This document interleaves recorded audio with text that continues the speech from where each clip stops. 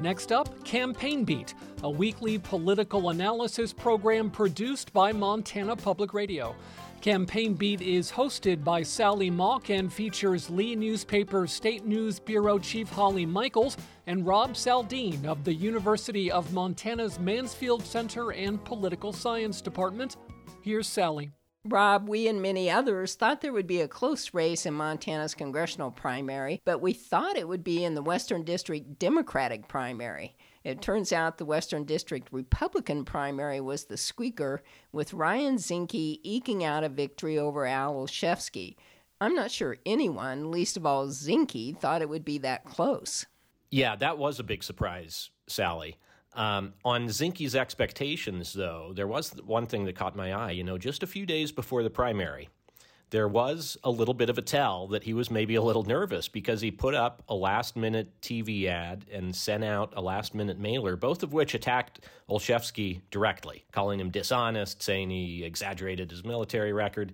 And that struck me as interesting just because for the entire primary season prior to that, Zinke basically ignored Olszewski and the other candidates and seemingly just assumed that he was going to naturally coast to the general election and, for that matter, coast through that as well. It wasn't crazy to think that he would because he did, after all, have all the advantages. Prior service in Congress, name recognition, the Trump endorsement, massive fundraising advantage, and so forth.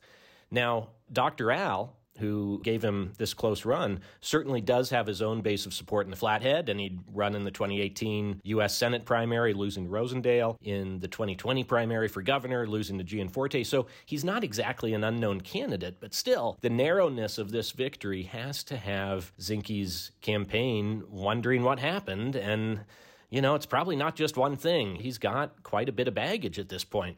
For one thing, he was basically forced to resign as Interior Secretary, being essentially deemed too unethical by the standards of the Trump administration. And then there are some Republicans who apparently consider him to be not conservative enough. And then there's the whole California residency matter. And there are other things of this sort. So one has to wonder, based on the results this week, whether after all of this, there is now a perception out there that's sticking, at least to some degree, that Zinke is a grifter, that he plays fast and loose, he cuts corners, thinks the rules don't apply to him, and that this is taking hold to, at least, again, some degree in the electorate, even in the Republican electorate. Well, Holly, the surprise in the Western District Democratic primary wasn't who won, but the margin of victory. Monica Tranel easily beat Cora Newman, who had raised the most money in that race. Yeah, I think, before the election, we weren't quite sure who's going to come out on top here, and we were pointing, like you just said, to those finance numbers showing that Newman was up, but Tranel did outraise her in that last reporting period, which maybe could have indicated she was gaining momentum. And we saw Tranel with a pretty darn decisive victory. She got 65% of the vote compared to Newman's 27% and 8% for Tom Winter. I think election night, I was watching results come in, and Gallatin County came in with a pretty big margin for Tranel, and that's Cora Newman's home turf. So I think once we saw that, this race looked like it was pretty much over. It's hard without public polling, and we don't really have exit polls or anything like that. So it's kind of all speculation here about why Tranel had such a big margin. But people I've talked to are pointing to a couple of things that might explain this outcome. One is, even though Tranel raised a bit less than Newman over the race, she spent a lot of that money on advertising, matching Newman with what was up on television. And even though a lot of the times their two ads felt pretty similar, it's just clear Tranel's were hitting voters a little bit differently. There was one ad, not from the campaigns, but from a super PAC that was supporting Tranel that did feel a lot different than the others. And that one went after Newman for the time she spent out of state. And I think people I talked to after the election think that that's a message that probably worked pretty well supporting Tranel. It was also probably pretty successful in why Olszewski came so close to almost picking off Ryan Zinke. And Tranel does have a pretty solid background to be making these carpetbagger claims against Zinke in the general election. And through the primary did a pretty good job of articulating why she thought she was the strongest option to run against him. And that includes stuff like she's pointed to her legal work against corporations and looking at, her work against corruption. She's tying that to what Rob was talking about with these investigations that Zinke's been under for his time in the Trump administration. Trinell also brought up Zinke being a consultant who's worked with oil companies. That's something that probably was a pretty popular message with Democratic primary voters who were looking for someone with a pretty well-articulated attack against Zinke. The last thing to mention is Trinell had a pretty strong ground game, was kind of all over this district in the primary and then spent time showing up in places in pretty conservative parts of Montana, like Corvallis. She was at the Memorial Day parade there. And that's a place where there's not, a lot of Democratic voters, but being there means a lot to those voters. So I think that probably played a role as well. And then there was the snake ad. There was the snake ad. Rob, should Trinell's campaign take any kind of encouragement from Zinke's close primary race?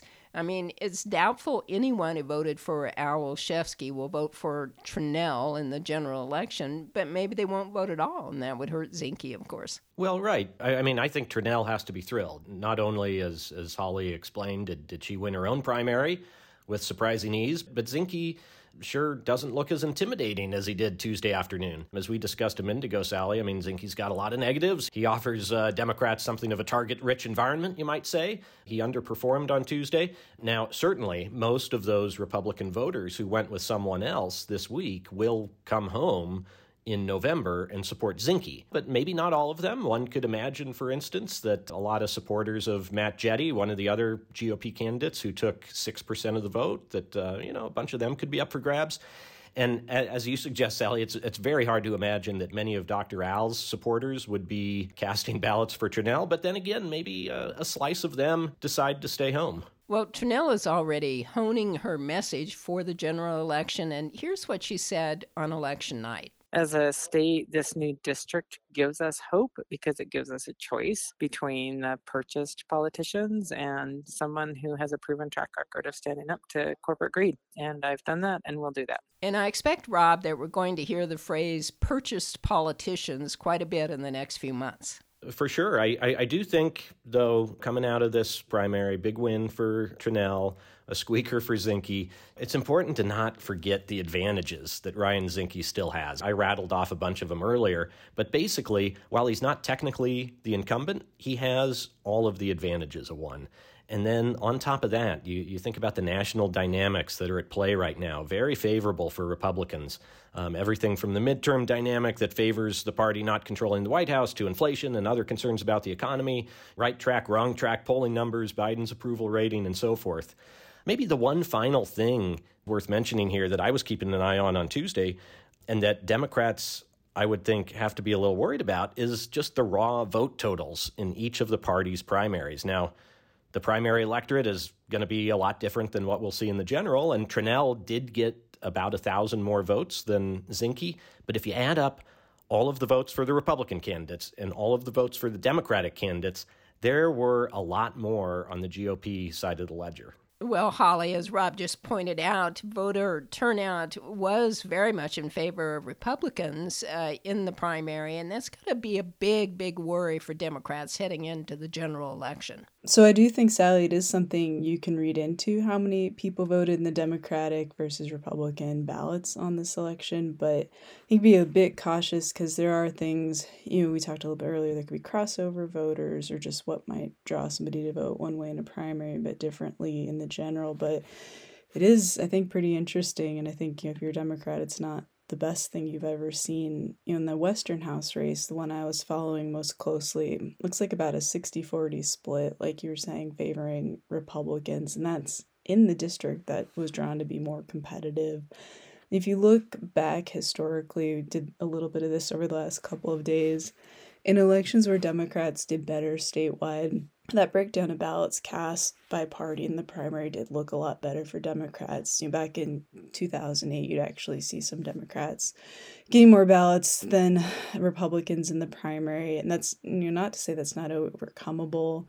In the 2016 governor race, there are more Republican ballots cast by, I think, about 23,000 in the primary than Democrats. And, we did see Democratic Governor Steve Bullock come out on top there, though, in just the comparison of Bullock and his opponent in that race. Now, Governor Greg Gianforte, they were pretty darn close in primary counts.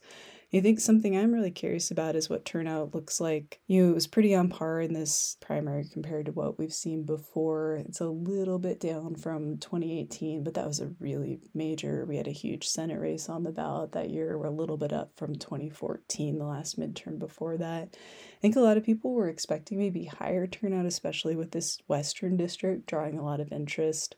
And it really, didn't look too much different from what we've seen before there. It doesn't look like interest was higher in the West compared to the East or anything like that. But that could change in the general election, and maybe that's something Democrats are hoping just having more people vote might help them out.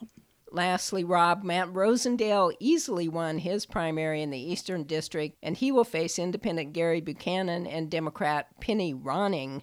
They have a mountain to climb to make that race competitive. Right. I think you take all of Zinke's advantages that we discussed earlier, and they all apply for Rosendale. And then on top of that, he's just in a very Republican-friendly district. He's got his own liabilities, too, although they're of a different type than Zinke's. With Rosendale, it's not so much a string of scandals and ethical questions, but more a matter of some of the votes he's cast and the things he's said that at least some people would consider to be pretty extreme. So there's material to work with there. But the district's partisan makeup and the national dynamics of this cycle just make it awfully tough. And as we've discussed more than once on this show, Sally, the presence of both a Democratic candidate and a prominent independent risks splitting the anti-Rosendale vote. And then, of course, outside of Billings, who has heard of Penny Ronning? I imagine a lot of people were Googling her name after the primary. Right. Not a well-known candidate. Well, except for the candidates, a lot of folks will take a break from politics over the summer, and Campaign Beat will as well. We'll resume our analysis in September when the general election gets into full swing. And Holly and Rob, in the meantime, please have a great summer, and I'll talk to you again in the fall. Thanks, Sally. Thanks, Sally. You've been listening to Campaign Beat, a weekly political analysis program produced by Montana Public Radio. Campaign Beat features Rob Saldin of the University of Montana's Mansfield Center and Political Science Department, Lee Newspaper State News Bureau Chief Holly Michaels, and hosted by Sally Mock.